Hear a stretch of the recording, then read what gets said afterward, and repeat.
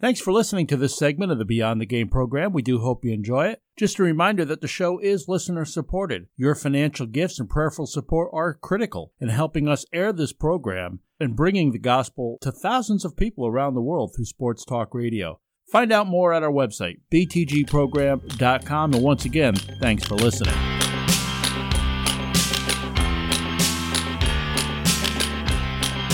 Welcome back to the Beyond the Game program. I'm Rick Benson. He's Zach Barletta. Christian Sports Medicine Alliance is a sports ministry which uses sports medicine to spread the gospel of Jesus Christ all throughout the world, really.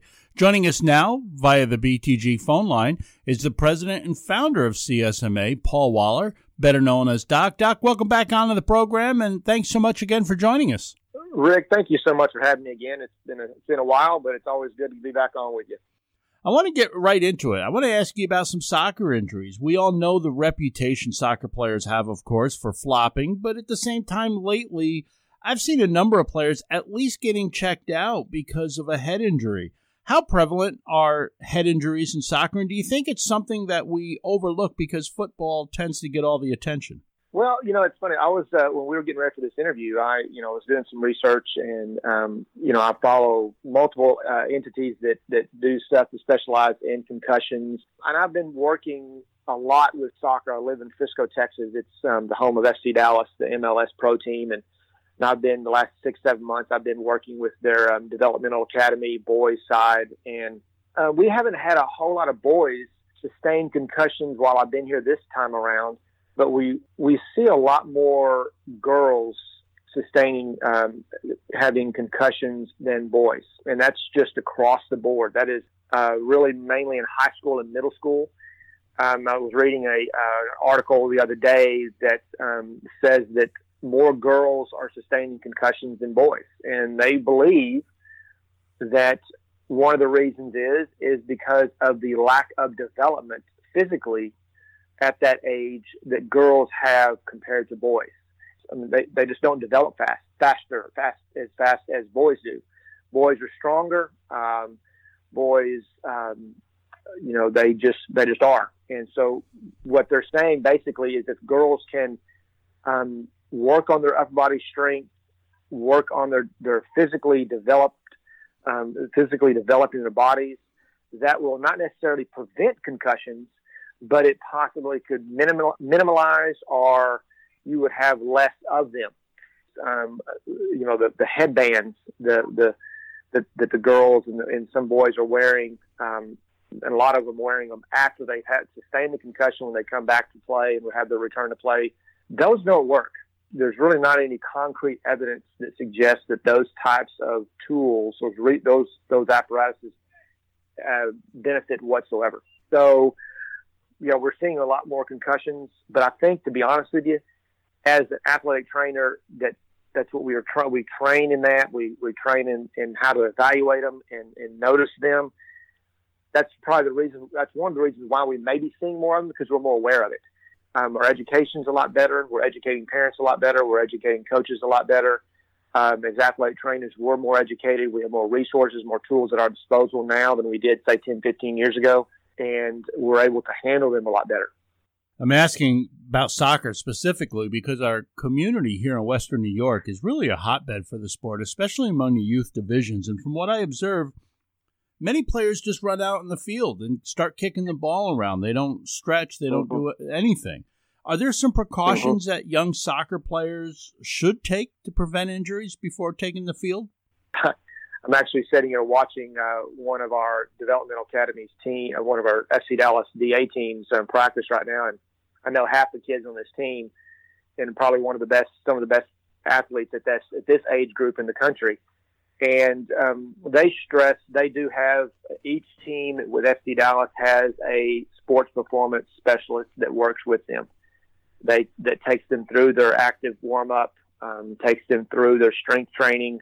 So I think a lot of it has to do with that who is, from what we do, who is watching your kids, who's taking care of your kids. And the club teams and the club sports and even developmental academies up in your area, if they don't have athletic trainers on site, especially for games and tournaments, we'd love to have them there for practices too, but you're not setting them up for success. I mean, you're really hurting them.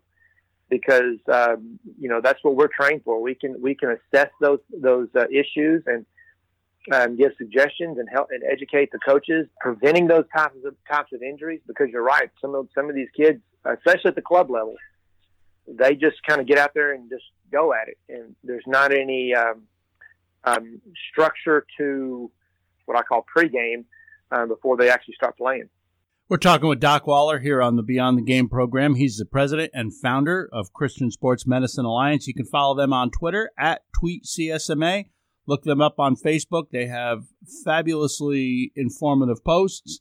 And everything you're saying makes a lot of sense. I know many schools are now sending athletic trainers with their athletic teams, but some would say that it's just not in the budget to have a trainer. How would you respond to that? We have a saying, and it's pretty much universal across the country. If you cannot afford an athletic trainer, then you can't afford an athletic program. Pretty much cut and dry. We're healthcare providers. Our training, our education, our background, our passion, our mission is the health and welfare of the athlete, whether they're in the high school, middle school, club level, travel teams, whatever. Our whole purpose in doing what we do is to make sure that the athlete is taken care of medically, and that their health and their welfare and their well-being is our first priority. So that whole notion of, well, we can't afford an athletic trainer. Well, you can afford multiple coaches for your football team. You can afford all these other coaches to be on your staff, but you can't afford an athletic trainer.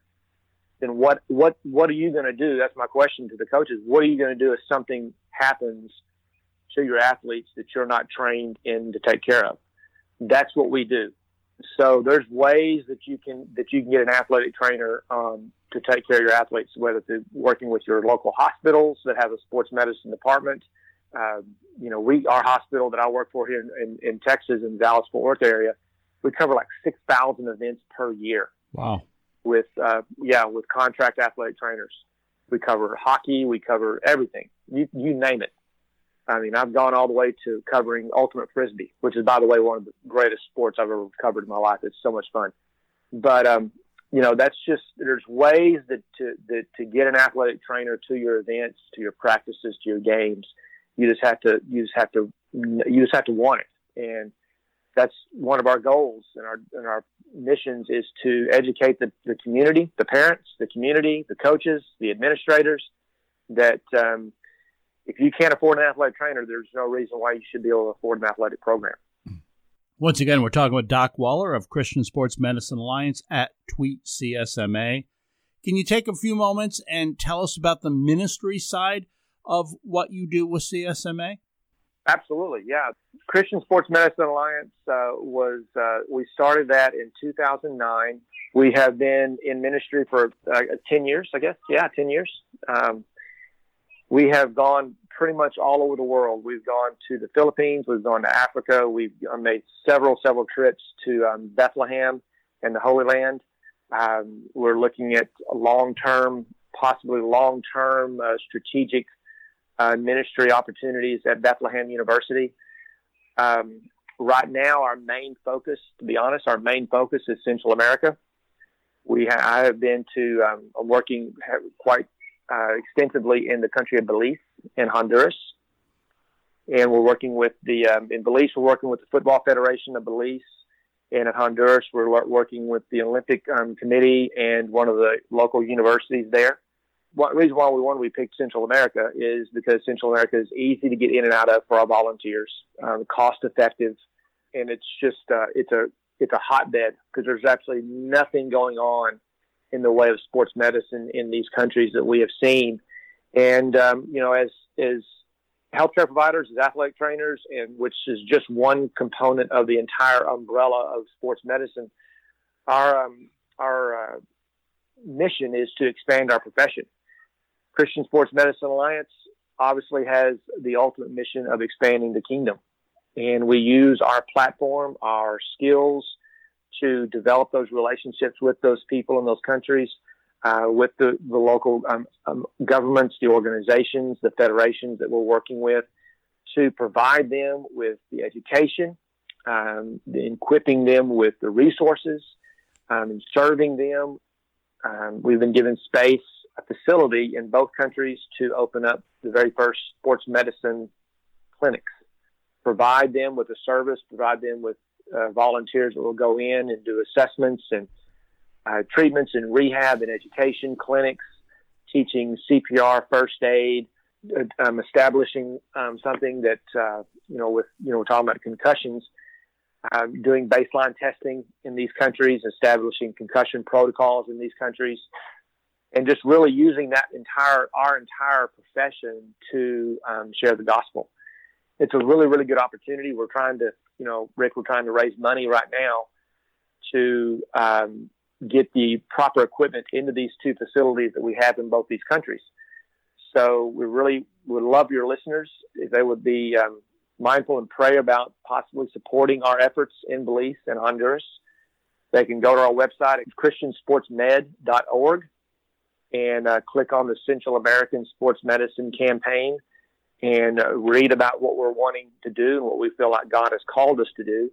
But most importantly, help us through our gifts and our skills take the gospel of Jesus Christ to these countries and to impact the lives of athletes, impact the lives of these coaches, these administrators, these physicians that are in these countries that possibly do not know Jesus.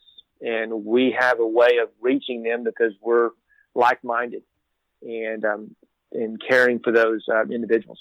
Mm.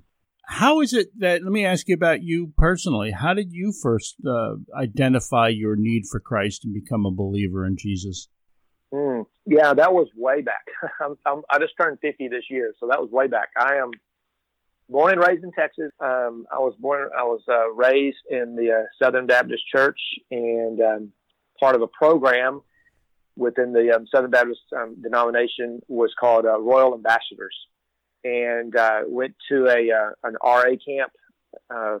It's been so long ago. It's been a long time. Probably, I guess, back when I was probably 7, 8, 9 years old. Went to an RA camp and was presented the gospel by one of our camp counselors, and just really realized then at that early age that who I was at that point in time, which was a sinner, and that I needed a Savior. And I accepted Christ as my Savior, and it's been a journey. I'll put it to you that way. It has been a journey. Obviously, in the journey of a Christian, there is some hard times. There's some rocky roads. There's some uphill battles. There's some valleys. There's some peaks, mountaintop experiences. There's all of it.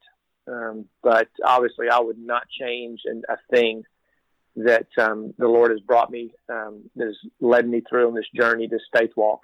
To hear your testimony of coming to Christ through a camp experience, I often wonder how many people come to Christ through camps or some sort of weekend retreat or summer camp. Mm-hmm. That number has got to be amazing.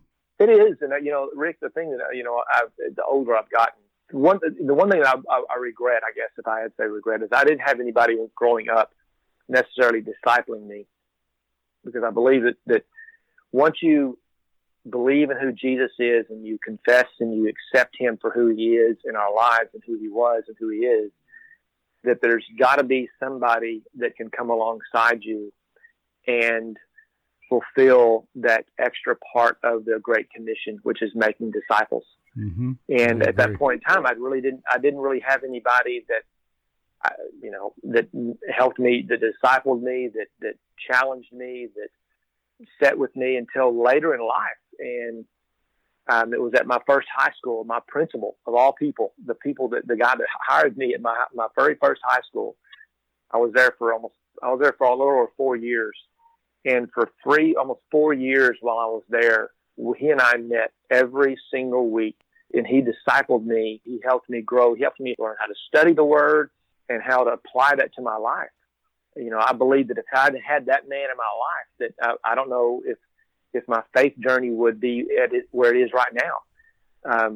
So I think discipleship is so key And that is one thing that we want to do on our projects is we want to not just go in for 1 week and then leave. We want to be there sustainable. We want to be there long-term, helping the athletes and discipling them and reaching them and sharing the Christ with them on a consistent basis. Well, man, that's a great word on the power of discipleship and how important it is. Before we let you go, how can we pray for you?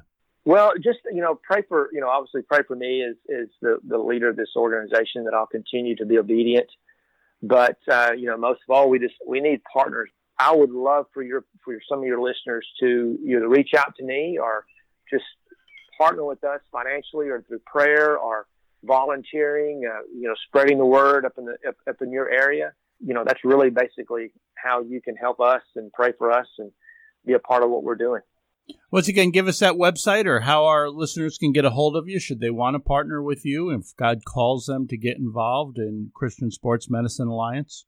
Yep, you can always follow us on Twitter at @TweetCSMA. We have a Facebook page. It's Christian Sports Medicine Alliance. We're constantly posting educational content on good stuff. Injuries and we've been really trying to be more proactive about that and posting a lot of stuff on there, just educational material. Our website is christiansportsmed.org. You can email me directly if you would like at paul@christiansportsmed.org and just, kind of share with me what's going on in your life. If you want to get involved in some way, just let me know. Paul, thanks so much for joining us here once again on the Beyond the Game program, and I wish you all the best, and we'll be praying for your ministry. Thank you, Rick. I appreciate it. Thanks. Have a great day. You too. That's Paul Waller of Christian Sports Medicine Alliance at TweetCSMA on Twitter, or check them out at christiansportsmed.org. That's christiansportsmed.org. Time for a break. I hope you'll stick around along with Zach Barletta. I'm Rick Benson. This is the Beyond the Game program.